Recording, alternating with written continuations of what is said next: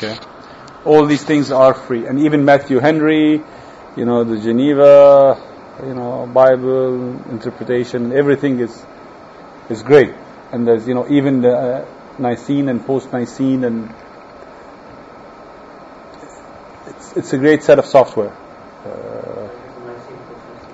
Yep.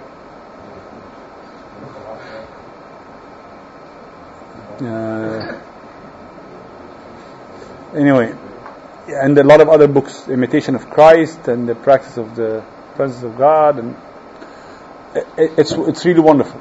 It's and all that is free. So everybody must have it on their laptops or desktops or whatever, and they use it constantly, right? So when we go to what the word revelation mean, again we see here we click this, and this is the meaning of the word revelation. This is the Strong Dictionary origin of the word. So it means appearing, coming, litten, manifestation, be revealed, or revelation. Okay. So God is trying to make something known to us, something that we don't know, we have no clue about, and He is making that hidden information known to us. He does not expect us to understand, and He is not expecting Himself to explain it to us, but He is revealing to us something that is hidden. Okay. So we should expect not to understand what He is revealing. So our expectation of this book is that we are not going to understand it, and that's okay. Okay. So you're going to find that in sometimes I'm sort of going around points and not trying to make it clear, because I don't think anybody knows what it means. So we just have to go with it and accept it as is. Okay. So why is revelation of Jesus Christ which God gave to Him? Why would God give Jesus? Isn't Jesus God? And we said that we're going to use this book to prove that Christ is God. So why would God give Jesus the message to give to the angel, and the angel would give to John, and John to give it to the bishops of the churches, and then the bishops of the churches give it to us? Again, Jesus Christ is the Logos. He is, God's wisdom. And only we know about the Father through the Son. Okay? Only God's wisdom is the one that reveals to us what He wants to know.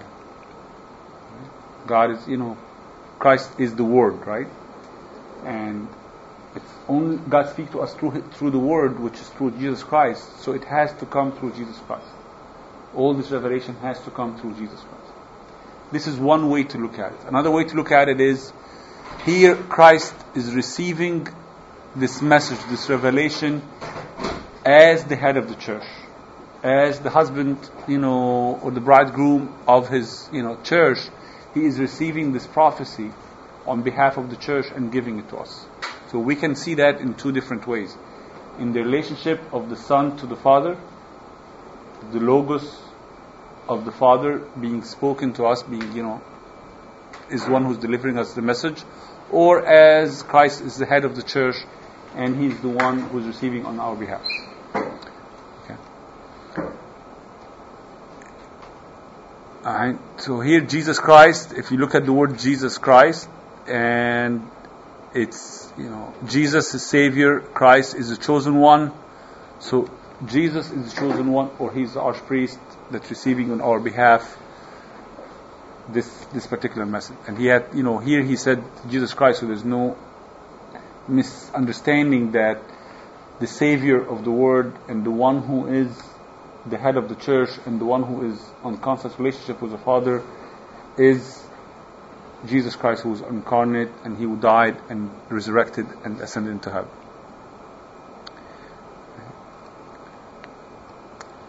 To His servant, if we go back to the same verse, please keep the Bible in front of you, or we can keep going back and forth here to King James.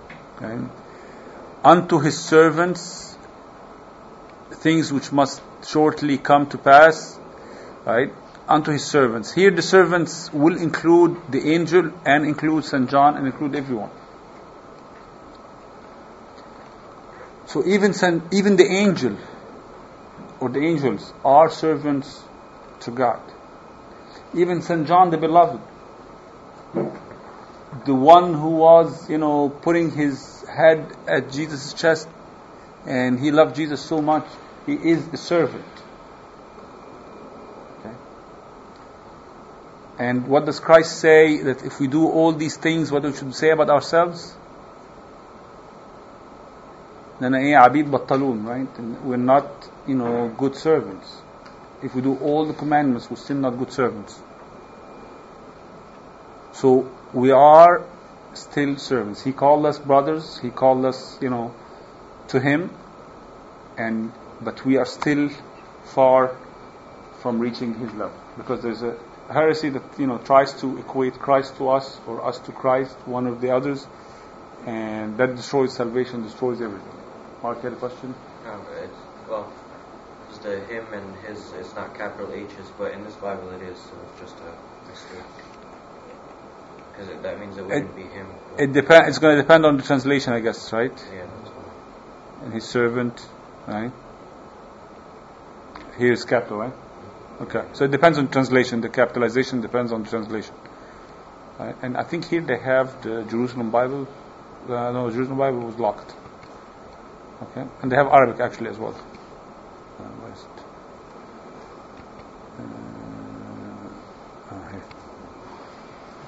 Okay, yeah, you can put the Arabic and the English.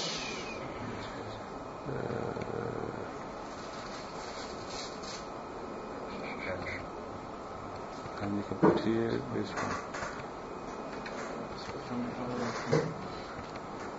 Okay.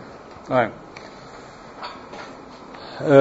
Let's go back to our studies.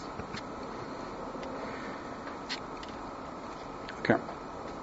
So again, even the angel is a servant, even us are servants, and we should really treat God as our master. And maybe we're, lucky or unlucky that we don't have servants living in our houses, or not ourselves are servants. But if you go back and see how servants live, right, they are really doing anything their masters want. Right? You are a servant, you're completely, most likely owned by your master. If he tells you, you go work in the field, you work in the field. If in the middle of, you work in the field, he tells you stop and go wash, dishes, you stop and you go wash dishes. If the middle washing the dishes, he tells you stop and go do something else, you stop and you go do something else. So as servants, we are supposed to do exactly what our owner, our master tells us to do. Okay. So this is something that we need to keep in our mind all the time. Right. Shortly come to pass. Okay. The whole time in front of God is something, it's a dimension to us that we cannot go through it except linear. But to God, it's not a linear dimension. He sees the whole time as one, one thing. For example, if you look at this picture, right, you see this picture all drawn at once and final. If you are the painter or the artist who drew this, you would know when you put in the background, when you put the brown, when you put the blue, when you put, the yellow, how you did this, the hand, what the mixture you used of the colors and so on, and how you went about putting these layers of the picture together. Okay? But to us, somebody who didn't go through this phase sees everything as one thing. Right? If you come every day while the artists work on the picture, you're going to see the picture at different stages. To us, we are living as if the picture being drawn on a daily basis. To God, He sees the picture complete. He sees us today, but He knows what's going to happen next and next and next and next, and what happened before and so on. So He sees the whole future. So to Him, time is not the same as ours. Again, we said since Adam and Eve, we've been living in the seventh day. Until when, we don't know. St. Peter tells us a day for the Lord is like 1,000 years, and 1,000 years is like a day. So it's different scale. So for 2,000 years we've been waiting for Christ, and he said he's coming soon, and he's coming soon. When I was talking to one of the fathers before year 2000, asked him, is year 2000, this is it? He said, look, will Christ come and die only for 2,000 years? And how about, the thousands the year before that? Why did he come? Why would he just do that only for 2,000 years?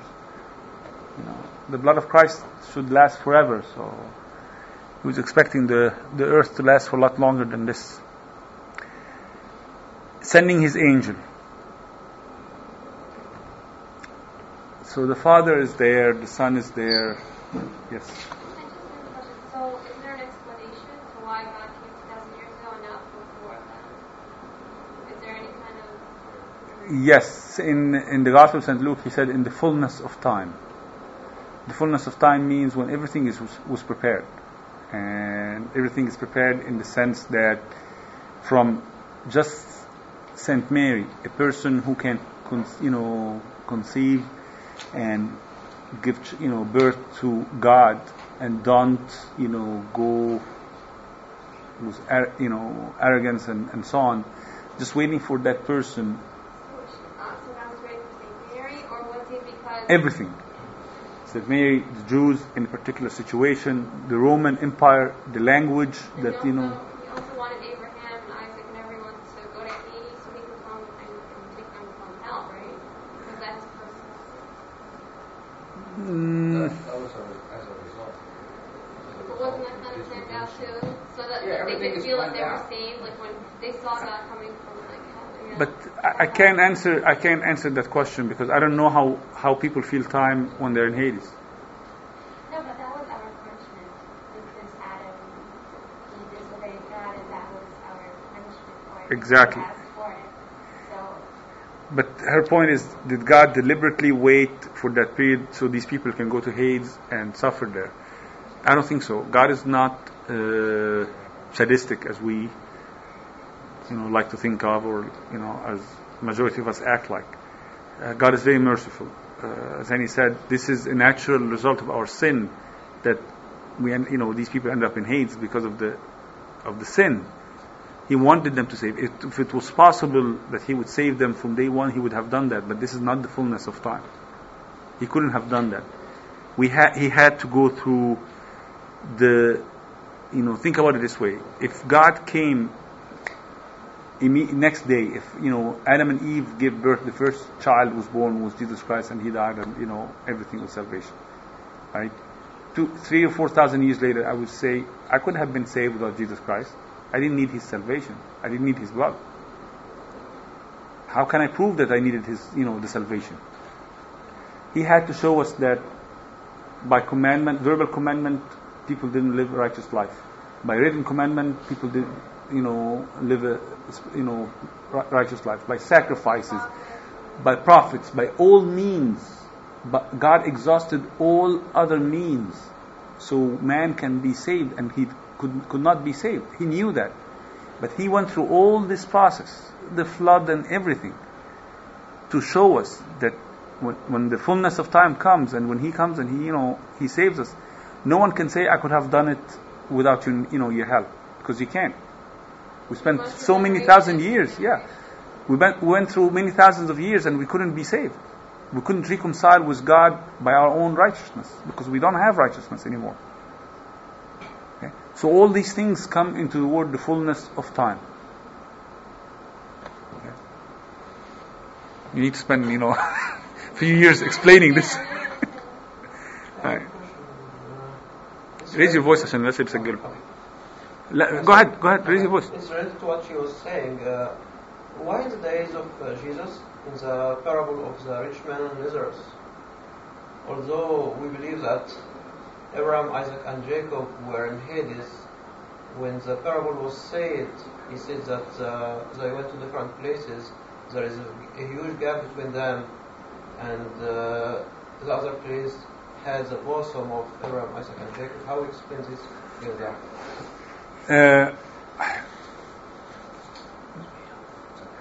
It's a parable, yes, but when Jesus said parables, he meant specific things. So it's an excellent question, and it's been asked for hundreds of years. And the only interpretation I heard that makes sense is that Christ was speaking about what will happen, what the situation is going to be.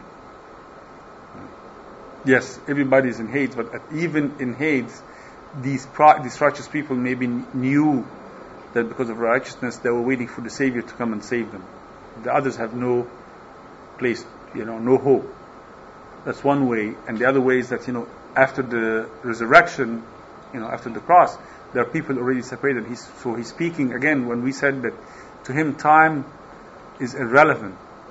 He was speaking of something that, may happen in the future, but to him, he sees that as happening. Okay. So the angels. We're going to see that the angels play a key role in our, in our ministry. God, said about them, they're, ministers of fire. And they're serving us. They are happy and very joyful because of our salvation. Some of the fathers meditate and say the angels knew that God is love, but they really, for them to understand what does it mean for God is love, is when they saw Him on the cross, and they wonder why would God, the Almighty, the Powerful, will do that. So they praise Him for His love and His glory because of the salvation, because of His love to us. So even the angels here do participate in delivering us the message because they care about us. And as we're going to see later on, they are in constant relationship with us and serving us. Okay.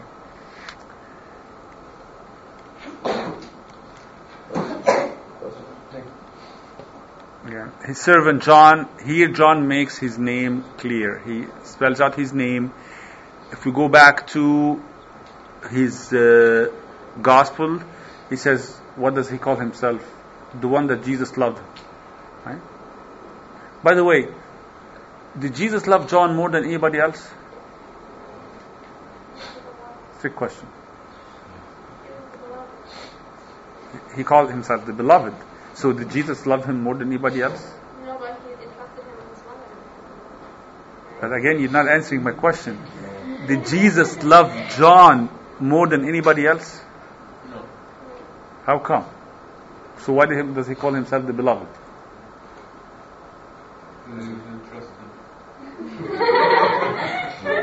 Have you ever thought about that? So I'm not beloved? He's calling himself that. Everyone in the room could be the beloved. He's just referring to himself. He felt the love so much more because he hated him. He felt the love so much more because he loved God so much more than anybody else. But he wasn't favored then. Because of his love. He was favored with God, or he felt favored? He felt favored with God because he loved God so much, and he understood, or he started feeling how much God loves him. God loves all of us. God is fair and God loves everybody. Okay?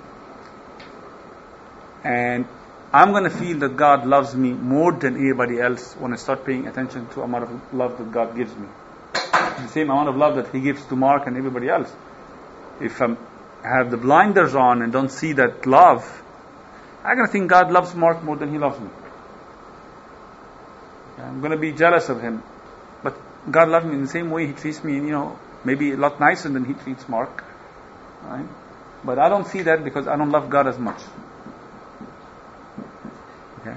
So that's another thing about St. John, that he felt God's love more than anybody else. And that's why in his letters, after all these years, he kept talking about one thing and one thing only.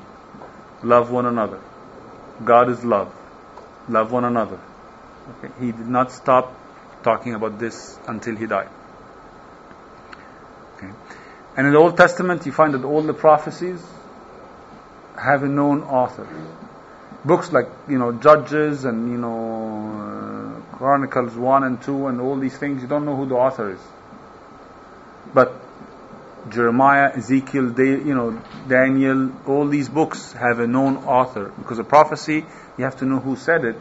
Again, to know the authenticity of the prophecy and to believe it and to believe the other things that this prophet is going to say.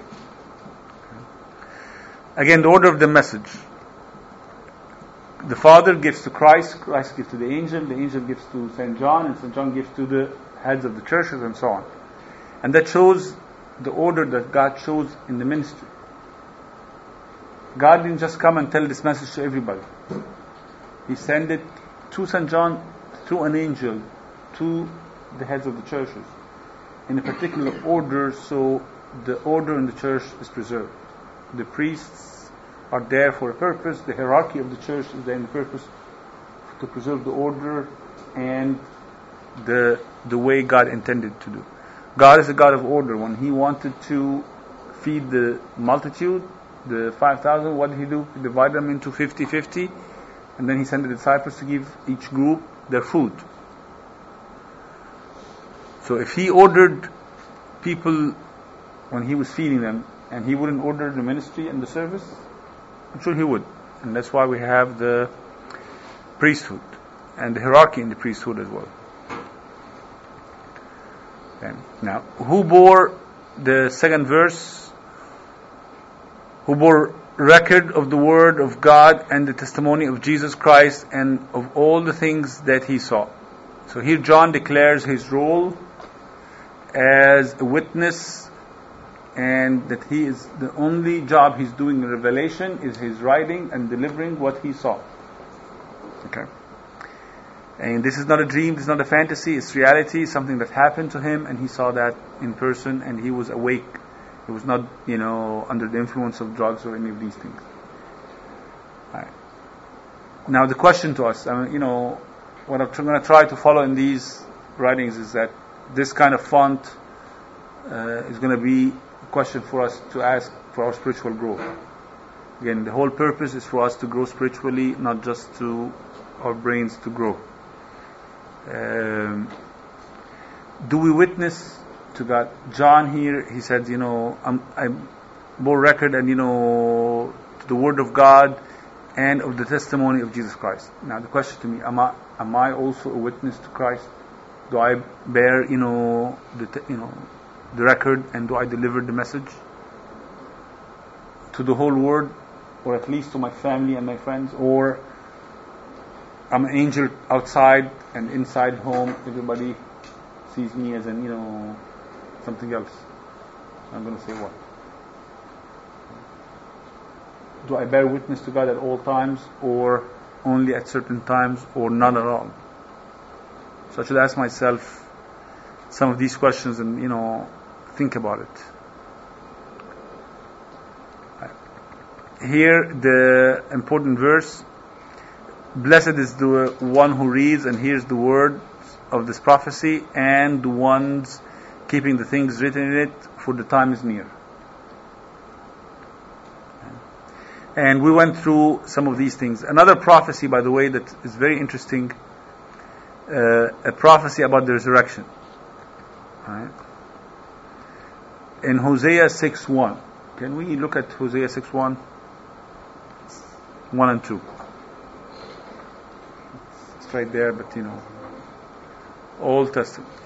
It's Hosea in the Old Testament, one of the minor prophets.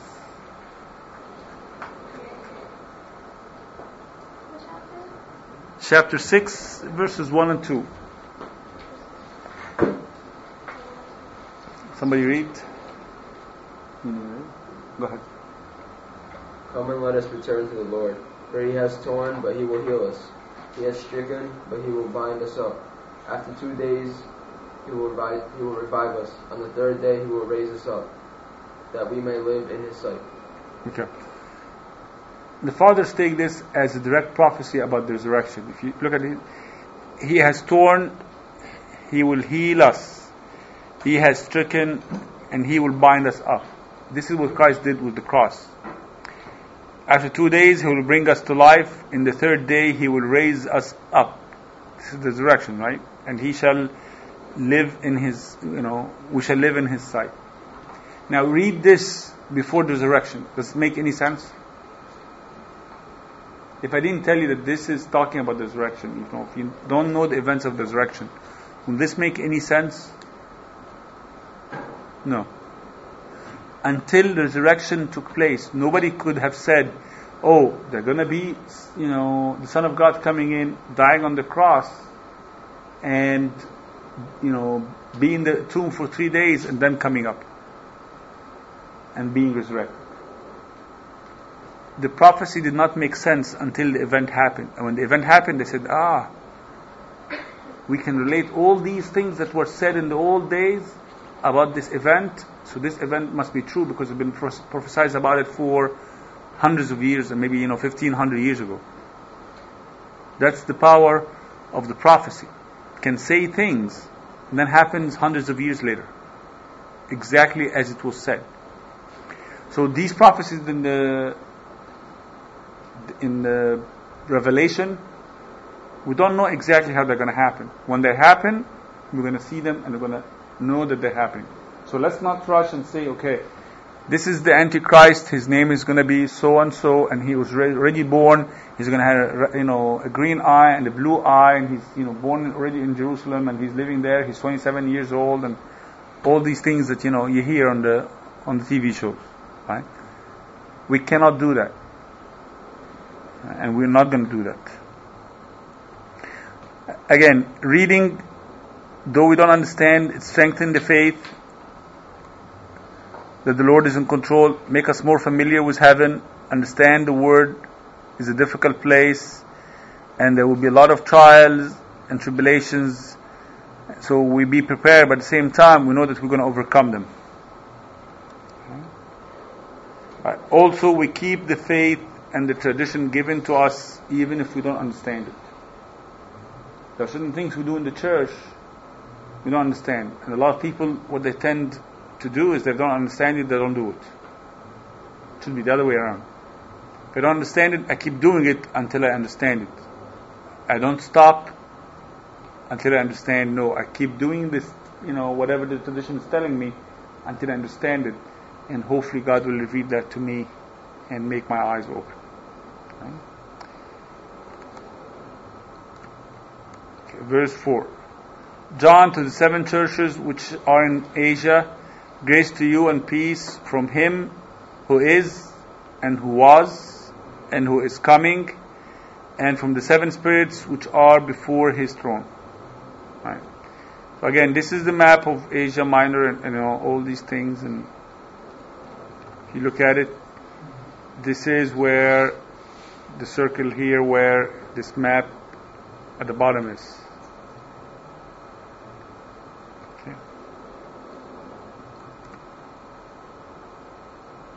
Right, again here, let's go back and remind ourselves with the verse. Okay, let's kill this. We'll go back here. John, he's declaring himself, reminding people who he is, what he's doing, to the 7 churches which are in Asia. Again, 7 churches,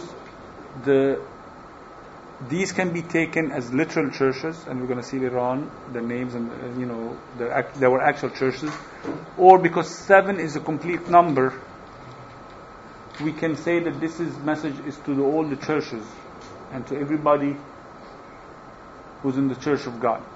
Not necessarily these particular churches, but to everybody, and they are as a representative of everybody else. Okay? I noticed that the Protestants are completely against allegorical way of interpretation, which is, that everything has a meaning. Origen, said that the Bible can be taken in the literal sense, 7 churches that actually 7 physical churches, or can be taken another level that has more ethical meaning and so on, and then more higher level, like spiritual meaning, that has more depth into understanding that. The Protestants are completely against that because they don't want to leave the interpretation to anybody in the allegorical way. And what we do here is we take the teachings of the fathers of the church as a reference. We don't go and invent anything new. Right? I'm not going to come here and tell you this is the way I think that the book of Revelation should be understood. What we are trying to say is this is what the fathers have done. And if you go back to this book about Abu Tadrus Malati, he goes and he cites actual writings of the fathers who said what. So when we take the summary, we are very comfortable with what we're saying. And these are righteous people who've been proven that they are faithful, and their interpretation and understanding of the Bible is correct. Alright. Grace and peace. Now, does grace come first or peace come first? We always used to say, at least in Arabic, salamu ni'mah, peace and grace, right? Now, St. John is saying the opposite, or to say it correctly, we say the opposite of what St. John said. Grace and peace. Which one comes first? Grace or peace? What is grace? Not the girl that's sitting, next door or something, but what is grace?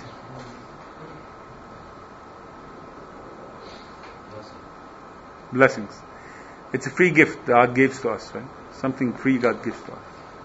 So God gives us a free gift of His blessings, free, and then we receive that, and because we receive His blessings, we are living in peace. Look who's talking here. This is St. John, who's been persecuted, he's been tortured, and he's exiled, and he's now in exile, and he's saying peace. So what kind of peace he's talking about? I understand peace, living in a, green pastures and, nice trees and big house and maids and, people serving him and, full, 7-course meal every meal and the whole thing, right? That's peace. That's our definition of peace, correct? At least my personal definition of peace. How can St. John say here grace and peace when there's big persecution and he himself is in exile? What kind of peace he's talking about? Perhaps it's the peace that he feels for heaven, like his desire to be there, and he's just so much, like his spirit so much in heaven that he wants his body to be there too. And I guess he's like disowned everything on earth, so he's just experiencing that heavenly peace that God gave him. Okay, good. What else? As I said, should be interactive. The introduction is gone, so now it's in the interactive part. Andrew, what kind of peace God is talking about? What kind of peace St. John is talking about here? Remember what Christ said? What did Christ say about peace? My peace I give to you, and then what else? Not as the world gives. Right? I'm sorry? Not as the world gives to I give. Not like the word gives, I give, right? So God's peace is different. God's peace is not the materialistic peace. You can be in the midst of trouble. You can be in the midst of tribulation. You can be in the midst of, in the middle of jail, being persecuted because you're Christian. And you have peace inside you because God is in control. Because, you have forsaken the earthly, as you said, you have forsaken the earthly and you are really living in the heavenly. So what they're going to take away from you? Are they going to kill you and go up to heaven? Hey, that's what I'm looking for. I'm going to take away your possessions? Doesn't make a difference to me. This is the kind of peace that God gives. And what Christ promises is that we're going to have tribulations on earth, but we're going to have peace as well. So the question is, am I enjoying that peace in my life or not? And why not? Is it because I'm not receiving God's, grace? I'm not living in His grace yet? I haven't, worked on cleaning myself from sin and so on, so I can enjoy His grace and enjoy His peace. Am I always in trouble and always, feeling, something's going to happen and the sky's going to fall and, everything's going to go wrong and, all these things. All right. Let's finish this verse.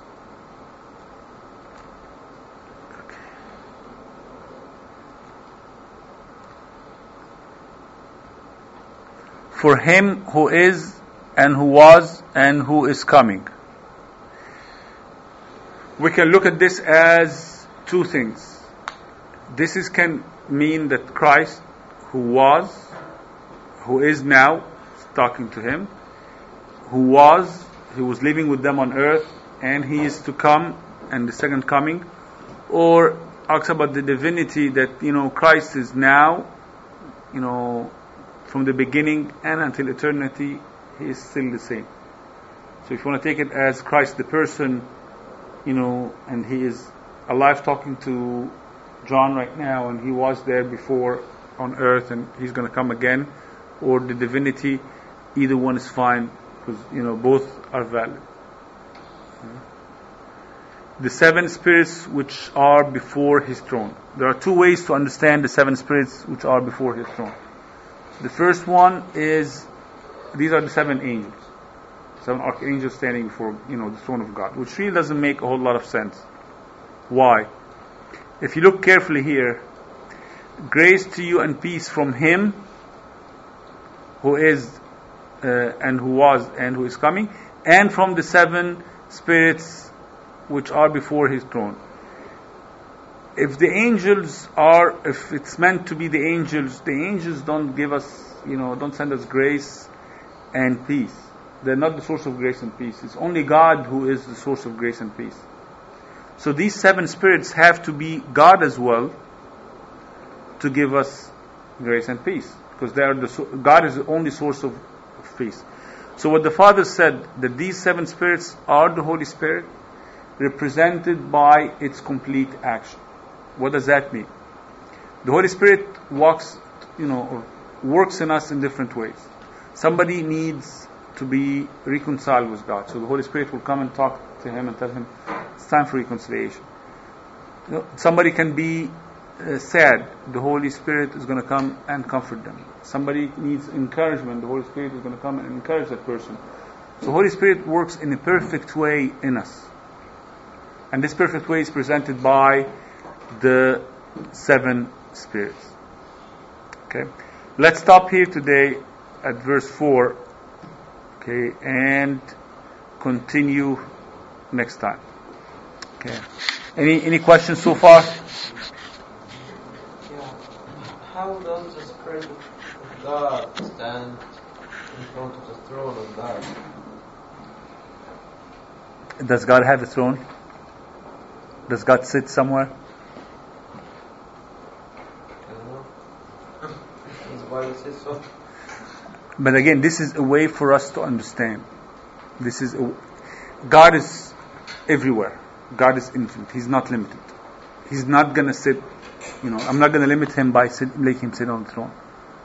Right? We need to see a throne. We need to see glory for us to understand and appreciate what it is, because we also, don't forget, we're in a physical body. And we're not going to understand except physical things. But I can't say, how big is the throne? What? A foot, 3 feet by 3 feet? 100 foot by 100 foot? 100 miles by 100 miles? How big is that throne? We don't understand. We don't know. As you said. And this is an excellent question, because it shows exactly the complexity of what we are dealing with. These are things that we cannot understand and comprehend. This is somebody who doesn't know the language, who went there and is describing things undescribable. And later on we're going to see a lot more weird things. Okay? About how describing, for example, God who's sitting on the throne. He's not going to be able to describe him. And on the throne sits, someone who sits. وعلى العرش جالس. Somebody who sits. And he couldn't describe who he is. Yeah? Right. Any other questions? Okay. So next time, please come at 7 so we can be done quickly. Okay, let's pray. A general comment. You were asking before about speed or whatever. Two things I just commented that I don't mean to like be saying anything, but like a lot of times I don't know the references you're talking about. You say, well, in Isaiah this, or yeah, you're making an assumption that we're good Christians that we know. We're not. Recording us. You're recording us. I'm sorry. It was